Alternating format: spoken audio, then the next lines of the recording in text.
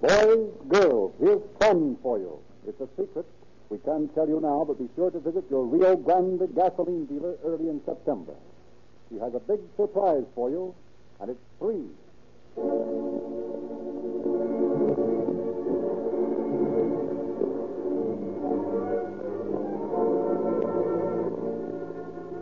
Calling All Cars, a copyrighted program created by the Rio Grande Oil Company. Los Angeles Police calling all cars, attention all cars. Special attention all Los Angeles County Sheriff's cars. Broadcast 91. Trace down all blonde girls missing in Los Angeles during the past 2 months. Information is needed to assist in identification of a torso found today in the Los Angeles River. That's all. Rolls and quick.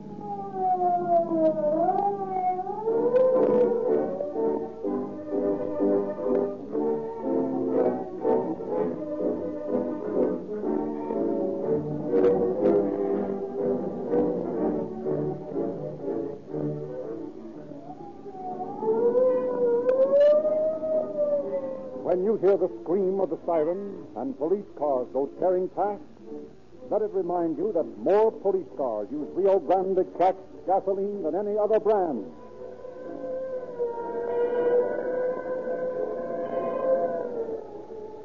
Fire! Fire! When the alarm sounds, when the huge fire trucks race through the streets, they are using Rio Grande cracked, the gasoline that powers more fire engines than any other brand. There goes the ambulance. A case of life or death. Speed, power at any cost.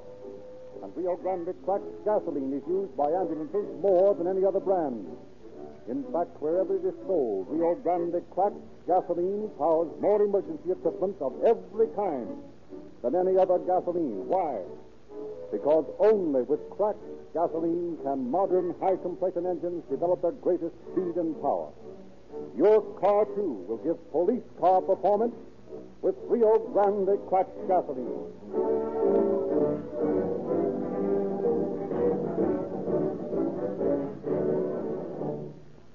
And now we are pleased to present Eugene Biscalou, Sheriff of Los Angeles County.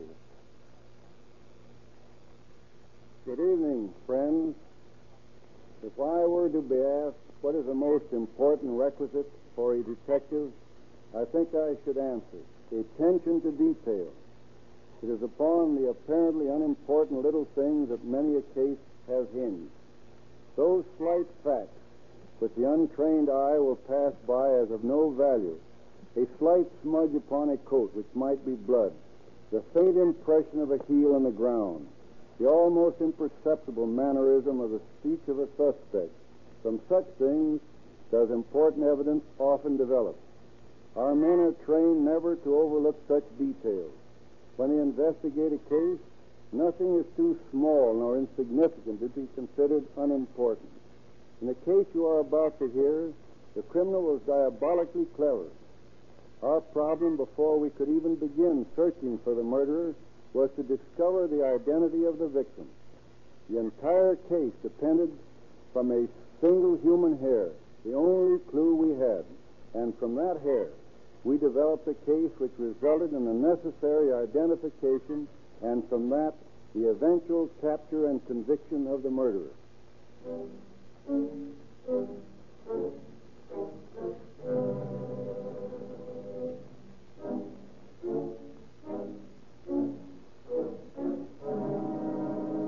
One afternoon in early April a few years ago, a young man walking along the bed of the Los Angeles River near Linwood Gardens makes a gruesome discovery which sets into motion the extremely complicated machinery of modern criminology when it faces an almost clueless crime. A few hours after the discovery, Captain William Bright, head of the county homicide detail, is in conference with Sheriff Biscalou. Well, Sheriff, I have a nice insoluble mystery I'm working on. There isn't any such thing. Of course you're right. But this one is tough. What is it? A couple of hours ago, a woman's torso was found in the Los Angeles riverbed near Linwood Gardens. Head, arms, and legs had been cut away from the body. Whoever committed the murder wanted to make sure there could be no identification. Apparently. Any scars or identifying marks? No, there's just one clue. What's that? A single hair from the right armpit. A blonde hair. Well, that's better than nothing. According to Gompert, the technician, the woman was between 20 and 30 years of age. The torso had apparently been buried in the river sand. In this last rain, it washed it downstream, so there's no telling where it was originally buried. I've got a detail of men out in the riverbed right now searching for the missing members of the body. Good. Been to the morgue myself, looking at the remains. Didn't learn much from them, though. As I see it, our first problem is to get an identification. And we've only got a single hair to work on. Which isn't going to be easy. Well, I'll get the boys from the newspapers and ask their help. This is one case where we need plenty of publicity.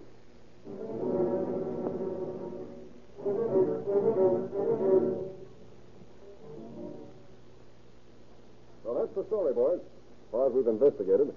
I've got a detail of men out in the riverbed now looking for the missing parts and also searching for the murder weapon. Was the dame beautiful, Bill? Go down to the morgue and take a look. Your guess is as good as mine. Makes a better story if you call her young and beautiful. Call her anything you like and play the story up as big as you can. There's only one thing I want you to do for me. Yeah, what's that, Bill? Play up a request for relatives of missing blonde women to communicate with this office. And whenever possible, to send in samples of the missing women's hair. Why? What's the hair for? Well, this single hair we found on the torso is the only clue we have. And I'm convinced we can get a reasonable identification from that one hair.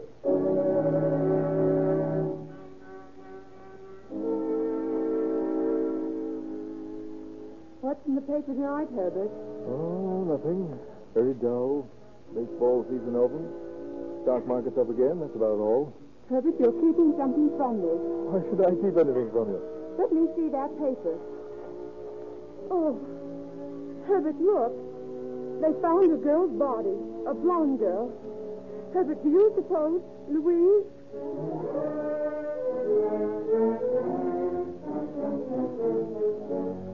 What's the idea? What are you packing your bags for? Did you see the night's papers? Sure, what about it? They found an unidentified body of a blonde in the riverbed. So what? So this.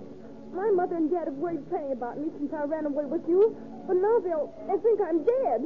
I'm going home. Yeah, but Stella... Listen, I'm going back and face them. You can come with me or not, but I'm not going to cause them any more worry.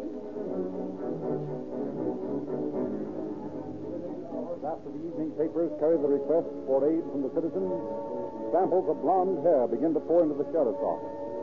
Frenzied parents throng to the morgue and try to identify the gruesome section of the mystery corpse. More than 300 samples of blonde hair are compared by criminologist Gompert with the hair from the torso. In 2 weeks, during which false clues are vainly pursued, 50 runaway girls are found by authorities or returned to their homes of their own volition. Day after day, the newspapers, cooperating to the limit, run the repeated requests for information regarding missing women. The imagination of the public is caught. Thousands of citizens turn amateur detective and swamp the sheriff's office with the reports of their findings. But as the weeks pass, that one identifying hair does not appear. Captain Bright and Captain Stenson recapitulate their problems. Well, to begin with, we've got the hair. That's a very important clue. Then the measurements of the body give us an idea of medium height. The coroner reports that the dissection was done by someone familiar with anatomy. Yes, that's right. Any reports of persons missing from doctors' families? Only 3, and all of them brunettes. Let's look at this file. You think everyone in Los Angeles County was missing? Yes? Sorry to disturb you, Captain, but there's a rather distressed citizen out here to see you. Something about the missing person case. I've tried to get him to talk, but he says he can't say a word to anybody but the boss. Well, you better take him up to Gene's office. Or maybe the governor would be better, but he might know something of that. You better send him in. Yes, sir. All right. The captain's in here now. Yeah, thank you, sir. That'll do, Barnes. Well, what can I do for you? Is you sure you was the head man? Well, I am for this department, yes. Well, can I see you alone, please? Well, don't worry about Captain Stensland here. He can hear anything you can tell me. Now, what's your name? Eliza Jonesport, Your Honor. I mean, sir. Where do you live? Well, I just moved the other day. I used to live on East 45th, but now, wait just a second. I got that new number wrote down. Well, I guess we can do without that for the present. What's troubling you? Well, sir, I overheard 2 fellas in the street talking something about them having found the body of an underden of a woman. Well, that's right. How does that affect you? Did you come here to tell us that you killed somebody? Oh, Lord, no. I didn't say that. I never took nobody. Honest, I didn't. You don't think I'd come here if I'd done something like that, do you? How do we know you're not just a smart criminal trying to pull the wool over our eyes? Oh, I ain't. I swear I ain't. Now, look here, Mr. Captain. I never came here to fool nobody, no how. All I want is to find out about this here wound. All right, Jonesport, don't get excited. I see now that I was mistaken. You couldn't be a murderer. Thank you, sir. Probably a bank robber. What's that? Never mind. Go ahead with your story. Well, Mr. Captain, it's like this. Rose had to go over to Phoenix for a couple of weeks to visit her sister. Rose? Who's Rose? My fiancée. I mean, she was my fiancée. You see, she had to go to Phoenix, and while she was away, Tom Marston wanted me to get out with her one night, and I goes along. I didn't know he was going to have girls along, too, and after I get there, they was with him. What can I do? You were helpless. That's right. Mr. Other Captain, I was. Yes. And Rose found out about it when she got back, and now she disappeared. I can't find no place for her. No, sir. And when I heard about some girl being found, I thought maybe when she was heartbroken, she's going out with some other guy, and he done kill her or something. Oh, kill me. I got a picture out here. This is the gal they found McGinnis like this. Here, don't you want to see? Well, I'm afraid that won't be necessary, Jonesport. You see, the girl couldn't be your Rose. She was a blonde girl. Oh. A blonde girl? Sorry, we can't help you. Oh, that's all right. Yeah. Thank you. You might give Rose's description to the fellow at the desk out there as you go by. We'll see if we can locate her.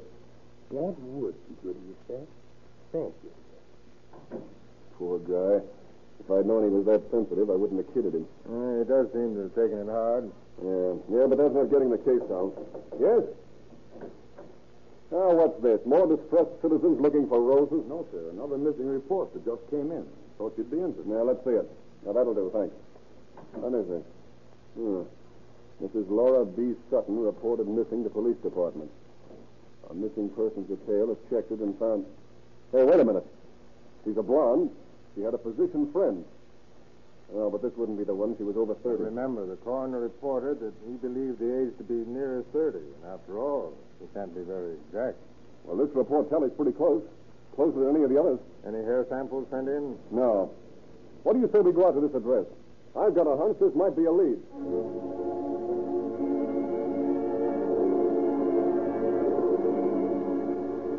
Accompanied by a deputy sheriff, Captains Bright and Stensman drive to Mrs. Sutton's address. As they ring the doorbell, they receive a surprise. Doesn't seem to be anyone at home. I'll say there isn't. Look in this window. There's no furniture in the job. Well, hey, have you got a skeleton key? Yeah. Let's see if we can get this door open. This one won't do. No, this one. How about that one there? We'll see. Yeah, that's it. Oh, so all the furniture's been moved out. Wonder where the bedroom is. Looks like this might be it. No hairbrush to get combing from. Oh, Eddie. Yes, sir? Look around the kitchen cupboard and see if you can find a broom or something. Yes, sir. Not a stick of furniture left. Anything about that in the report you got from the brother of Mrs. Sutton? Not a thing. And look here, on the threshold between the bedroom and the bathroom. What? A dark stain. Blood? Maybe. You got your testing chemicals with you? Yes. Now, you better try it out. I couldn't find the broom, Captain, but here's an old carpet sweeper that was laying out back. No, that's even better. Let me have it. Thanks. Now, you better look around all these rooms and see if you can pick up any fingerprints or other clues. Yes, sir. Are you coming with a blood test, Stanton? Give me time. Okay. I'm going to see what sort of evidence this carpet sweeper will collect from the floor of my lady's boudoir.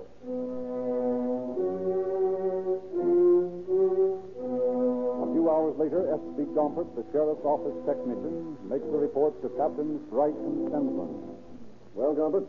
I've examined the hairs you picked up in the carpet sweeper. Yes, what did you find? The capillary canal in the hair found on the victim and the hairs you showed me are distinct and similar. All of the characteristics of the hairs are similar, and my conclusion is that the hairs you obtained and the single one from the victim come from the same person. Good. And how about the stain I tested? Do you check with me? Yes, one of my assistants subjected the sliver of wood you brought in to a laboratory test. We found the stain to have been made by human blood. And we have a reasonable basis for assuming that our victim is Mrs. Laura B. Sutton. Yes, but this blood and hair identification still wouldn't be sufficient to hang anyone for a murder. True enough. But at least it's progress. Right. And our next step is to find out everything we can about this mysterious Mrs. Sutton. Get on that right away, Stensman. Yes, sir.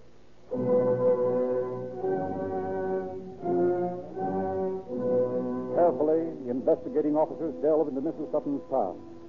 From 100 individuals, they gather scraps of information, elusive pieces in a jigsaw puzzle which slowly takes form. Proves nothing, seems hopeless. Since they are still uncertain as to the identity of their victim, and nothing they discover strengthens their conviction that they are on the right track. And then, one Saturday afternoon, 6 weeks after the body had been found, two small boys are playing in the Los Angeles riverbed. Heck, Slim, there ain't enough water down here to go wading. No, I guess you're right, Tom. You'd only get your feet wet. What'll we do then? Let's dig for gold, huh? Dig for gold? There ain't no gold around here. Sure there is. There's lots of gold in California. And they always find it in riverbeds. That's what my geography book says. My geography book don't say nothing about it. Well, that's because you're still in A5. When you get into B6 like I am, then you'll read all about it. Well, where is the gold? Any place along here. We just dig in the sand, and when we find something that shines, then that's gold. Yeah? Sure. Here, grab one of these sharp sticks and we'll start digging. Okay. How much gold do you think we'll find, Slim? Oh, you can't tell. Maybe $1 million worth. Maybe 5. Gee, that'd be enough to get a bicycle, wouldn't it? Almost. Hey, Slim, I hit something already. Maybe it's a big hunk of gold. Let's see. Sure, look at it shine. Looks like gold, all right. Stuck in the rock. Come on, big like the dickens. Slim, this isn't a rock. What is it? It's a skull, Slim, with a gold tooth in it. Gee. I bet it's a pirate skull, Slim. Maybe. Let's put it on a stick and have a pirate parade. Sure. And we can scare all the kids. Sure we can. Here's the stick here. Come on. Oh, 14 men on a dead man's chest. Yo-ho-ho, and a bottle of rum. Come on, let's cut back to Mrs. Green's and go down the corner where the rest of the kids are. All right. 14 men on a dead man's chest. Yo-ho-ho, and a bottle of rum. Merciful heavens.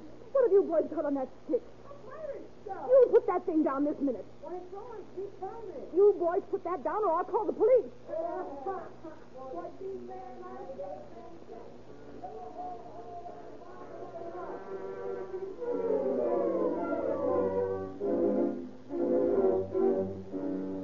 Mrs. Green calls the sheriff's office, and deputies quickly intercept the two boys and take their grinning skull away from them.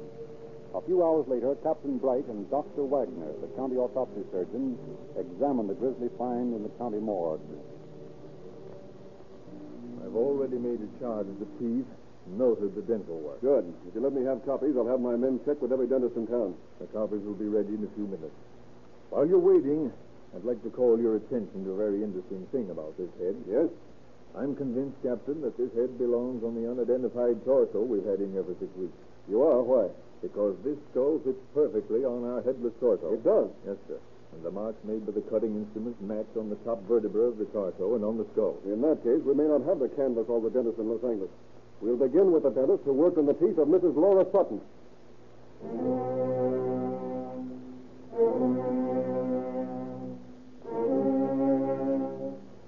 From Mrs. Sutton's brother, Captain Bright discovers the name of her dentist.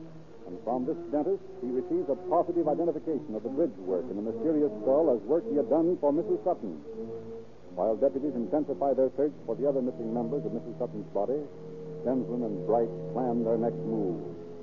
Well, Stensland, point one of our job has been accomplished. We've identified the body. Right. Now all we've got to do is find the murderer. Looks like we've got a pretty nice list of suspects to start on. Let's begin with this taxi driver. What's his name? Walter Black. He roomed above Mrs. Sutton's garage. You questioned him. Do you think there was anything between them? I don't know. He seemed to have a pretty clear conscience. He last saw on March 28th, 6 days before the body was found. We'd better put him down for a little more questioning. Okay. Who's next? This Dr. Westlake. He claims to have a bill of sale for Mrs. Sutton's furniture. Oh, yes, he's the guy who moved all her furniture out of the house after she disappeared. That looks bare in the face of it. Woman disappears, man empties house. Mark him suspect. Right. Then there's Mrs. Sutton's sister. Oh, yes, we better talk to Sutton himself. According to information I received, Mrs. Sutton was gunning him for alimony. Very well. Now we've got a nice piece of work cut out for ourselves. Several suspects, but I wonder about the motive.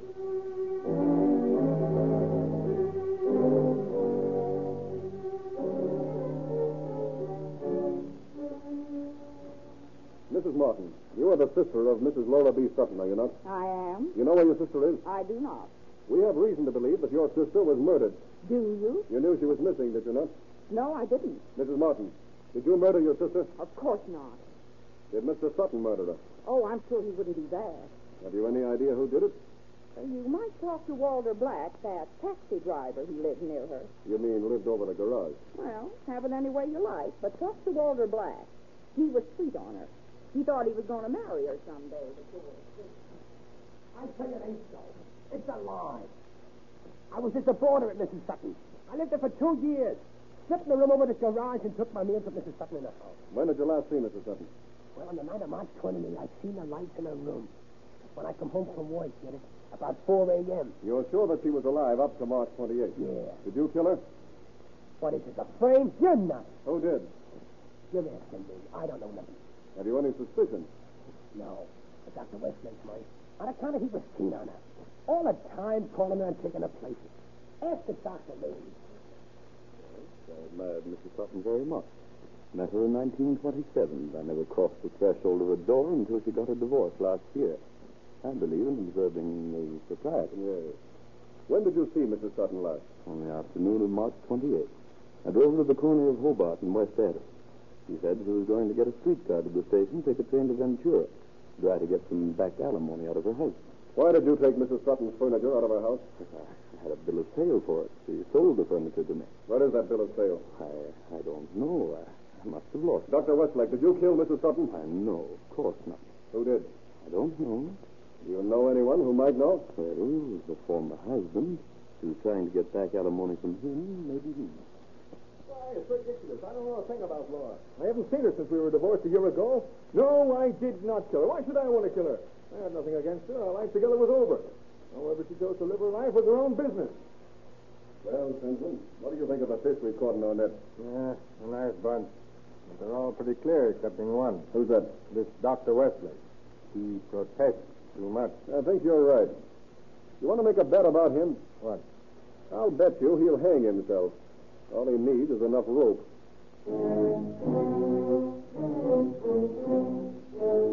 And 2 days later, Dr. Westlake walks into Captain Bright's office. Well, Dr. Westlake, what brings you back? Captain, I've got some very important information for you. What's that? Information that seems to prove that Mrs. Hutton is not dead. Well, what is it? This letter, here. Let me see. My dear, what did you do with the furniture and the birdies? It's stored where? Is Mr. Black still in town, and what shift is he working? Please answer these questions in any of the personal columns. We'll see you soon. Signed LBS. Where'd you get this? This morning.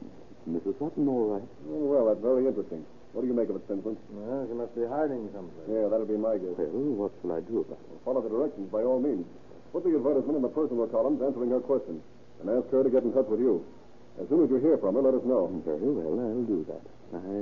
I felt sure you'd know what to advise, Captain. Of course, Dr. Westlake. We're glad to be of assistance. Good day, Captain. Good day, Doctor. I guess he isn't using up the rope. I'll see. Why, that old buzzard has got a guilty conscience that sticks out all over him. He must think we're correspondence school dicks to bring in a piece of tripe like that typewritten birdie note and expect us to fall for it. If Mrs. Sutton's alive, then I'm really that headless torso. Now, look, Stinson. I want you to get a couple of good men working on Westlake. Dig into his private affairs and see what you can get on him, and work fast. Yes, sir. I'll get on it right away.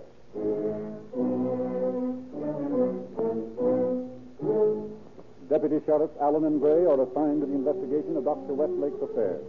And after carefully obtaining their information, they submit it to Captain Bright, who asks Dr. Westlake to call at his office. Thanks for coming down, Doctor. Not at all. I'm glad to help in any way I can. Yes, I'm sure you are. Tell me, did you receive an answer to that ad you put in the personals column? No, I didn't. That's strange. Possibly Mrs. Sutton had gone out of town. Perhaps. I'm sure I can't understand why she should send me the note and then fail to answer me. No, it's all quite mysterious. By the way, Doctor, there are some other mysterious things which have come to our attention we'd like to ask you about. Of course. We understand that you had a joint bank account with Mrs. Sutton. Is that correct? Yes. That account at one time held $700. How much of that money did you deposit, Doctor? Why, don't remember exactly. Isn't it true, Doctor, that you only deposited less than $100 of that amount? I really don't know. I don't remember. Yet we've discovered that almost all of that money was withdrawn by you, Doctor. Well, that's perfectly all right. It was a joint account. Yes, but it was Mrs. Sutton's money. Well, you see, I can explain that. It's really very simple. It was this way. I drew that money for various of Mrs. Sutton's expenses. You drew it for her expenses. Why didn't you draw her own money? Well, she was trying to get alimony from her husband, so he wanted to conceal her assets. Oh, I see. That's a very ingenious scheme. Yes, and Mrs. Sutton is a smart woman. I imagine so. Then there's the matter of a deed, Doctor. What about that? What deed? That deed to a lot in Westwood. I don't know anything about any deed. Don't you? Here, look at this. Refresh your memory. This deed was made out to you by Mrs. Sutton. Oh, yes. I'd forgotten all about it. So soon? Yet this deed was only recorded the day before Mrs. Sutton's body was found. What are you driving at? What do you mean? Nothing. Nothing to get excited That deed was part of Mrs. Sutton's scheme to conceal assets. That lot was, well, we were going to be married. We were going to build our home on that lot. I see. Then there's the matter of these 4 shares of stock belonging to Mrs. Sutton on which you borrowed money since her disappearance. What about them? What do you mean? What about them? How could Mrs. Sutton have signed them after we found her body in the riverbed? You didn't find her body. She isn't dead. Apparently not, since she signed these. How did you manage it, Doctor? I didn't manage anything. She signed those shares of stock. How? Well, I had to borrow money on them for some business of ours, and the bank said they had to have her endorsement. I sent the shares to Holbrook, Arizona. Why? Well, she had some friends in Holbrook, and I thought she might be there. Was she? Apparently. The shares came back from Holbrook a few days later, and they were signed. And then she was in Holbrook. Yes, I guess so. You're getting a little mixed up, Doctor. You've been talking about Holbrook, Arizona, and then calling it Fallbrook. Just what do you mean? Holbrook, yes, that's the name of the place. No wonder I'm getting mixed up with all these silly questions. You were a little mixed up when you signed those shares of stock, weren't you, Doctor? What do you mean? I mean they're forgeries, very bad forgeries of Mrs. Sutton's handwriting, executed by yourself. No, that's all wrong. I've been acting in good faith. I wouldn't forge her signature. It's our belief you'd do a lot more. It's our belief that you murdered Mrs. Sutton. No, I didn't. I swear I didn't. First obtained all her property, and then you did away with her. You murdered her and dissected the body in her house and then dumped it into the Los Angeles River. No. Well, that's our reconstruction, and we're submitting the evidence tomorrow, asking the grand jury to charge you with murder. You can't do this to me. I'm going to get help. I'm going to get an attorney. You can't railroad me. Wait a minute, not so fast. You're not going anyplace. Why? What do you mean? You're staying right here until the grand jury returns a true bill. We're holding you on a charge of suspicion of murder.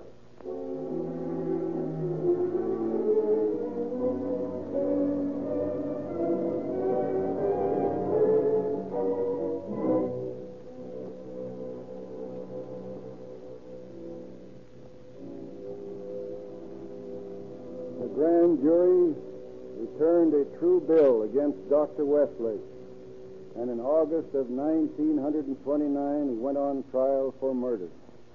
After an exciting trial in which scores of witnesses testified, Dr. Westlake was found guilty, and on September 17th, Judge Walton Wood sentenced him to life imprisonment in San Quentin Penitentiary. Thank you, Justice Deleuze. Ladies and gentlemen, at no extra cost to you, tetraethyl fluid is added to Rio Grande cracked gasoline. Because of the elaborate refining equipment needed for Rio Grande's cracking process, it costs more per gallon to make Rio Grande cracked. But it costs you no more. You get greater value when you drive into the independent service station that sells Rio Grande cracked gasoline with tetraethyl. You get the same gasoline that is now specified exclusively by the cities of Oakland, Berkeley, Fresno, Los Angeles, and by San Diego County and Maricopa County, Arizona. The authorities of these communities have found that no other gasoline on this market can give such speed, such power, and such economical operation as Rio Grande cracked. Why don't you use the same gasoline police cars use?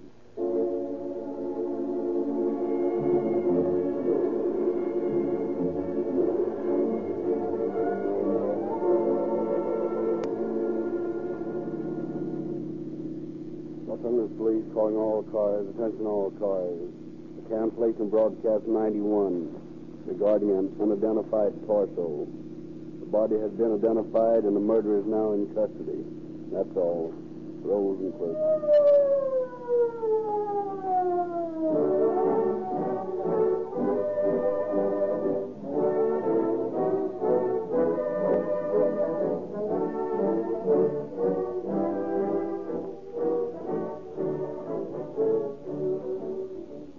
about the true detective stories on this program in the Calling All Cars News. Get your free copy at any Rio Grande service station.